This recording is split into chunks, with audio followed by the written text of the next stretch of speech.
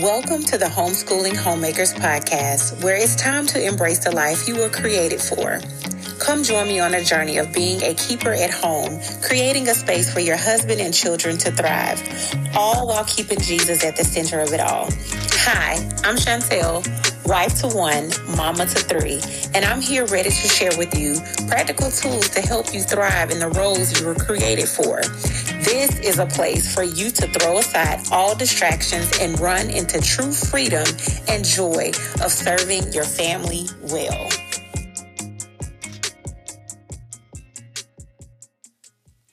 Welcome back. So glad you took time out today to join in and listen. On today's episode, we will discuss praying throughout your home, where we not only appoint a time to pray and declare the word of God, but also to establish prayers that are specific to each room in your home. Now for us, the Jones family, we've established we will serve the Lord. Not just sometimes or when we feel like it, but all times. When you walk into our home, the first thing you will see is a hand-lettered sign that was gifted to us, and it says, "But as for me and my house, we will serve the Lord," Joshua 24:15. Let me back up and read the entire passage of Scripture. "And if it seems evil unto you to serve the Lord, choose you this day whom ye will serve, whether the gods which your fathers served that were on the other side of the flood, or the gods of the Amorites in whose land ye dwell. But as for me and my house, we will serve the Lord," Joshua 24:15. In other words, y'all, yes, y'all, I'm Southern. Y'all can do what you want, worship all the gods you want. But as for Mr. Jones, Mrs. Jones, and Caden, Kayla, and Chase, we're going to serve the Lord. So I encourage you to stand firm in your faith, my friends. Serve the Lord and don't be ashamed to do so. I also encourage you to establish prayers for your household. In 2 Chronicles 7:15 through 16, this verse is where God is speaking to Solomon after he asked God to bless the temple that he built in his name. This is God's promise to him and the answer to his prayer. It says, "Now my eyes will be open and my ears attentive to the prayer that is made in this place. For now I have chosen and consecrated or set apart as sacred this house, that my name may be there forever. My eyes and my heart will be there for all time." I don't know about you, but I want my home, our home, to be a place where God dwells, where his eyes and his heart will be there for all times. Yes, Holy Spirit, make yourself known in the walls of my home and my heart. So, yes, I have tools for you today. Grab your paper and your pen. Here are some prayers that my husband and I developed over the years to pray in each area of our home. And listen, please add all the things you need to this list.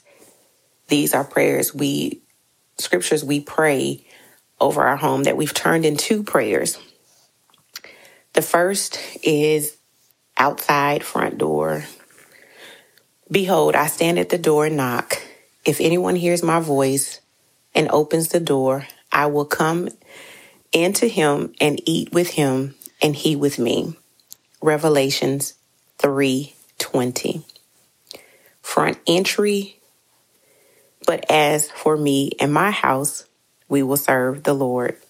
Joshua 24:15. Living room. "Therefore, encourage one another and build one another up, just as you are doing." 1 Thessalonians 5:11. We added television in here.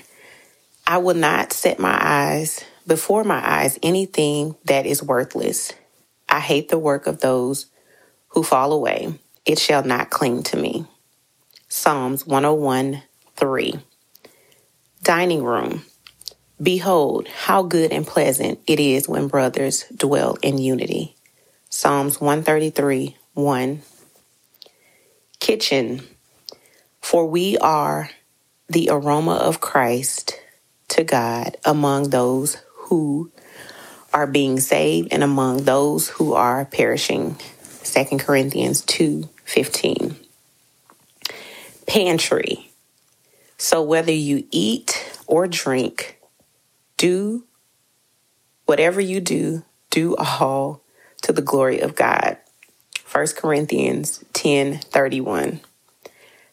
Desk or office nook, office space, whatever you do, work heartily as for the Lord and not for men. Colossians 3:23. Laundry room, my favorite. Wash me and I shall be whiter than snow. Psalms 51:7. Play areas and children's bedrooms. Train up a child in the way he should go. Even when he is old, he will not depart from it. Proverbs 22:6. And we also added, behold, children are a heritage from the Lord, the fruit of the womb, a reward. Psalms 127:3. Our bedroom, therefore a man shall leave his father and his mother and hold fast to his wife, or cleave to his wife, and they shall become one flesh. Genesis 2:24. Bathrooms, create in me a clean heart, O God, and renew a right spirit within me. Psalms 51:10.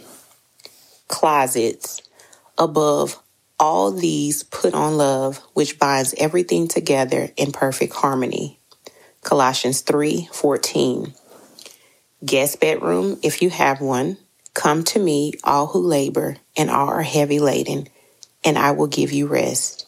Matthew 11:28.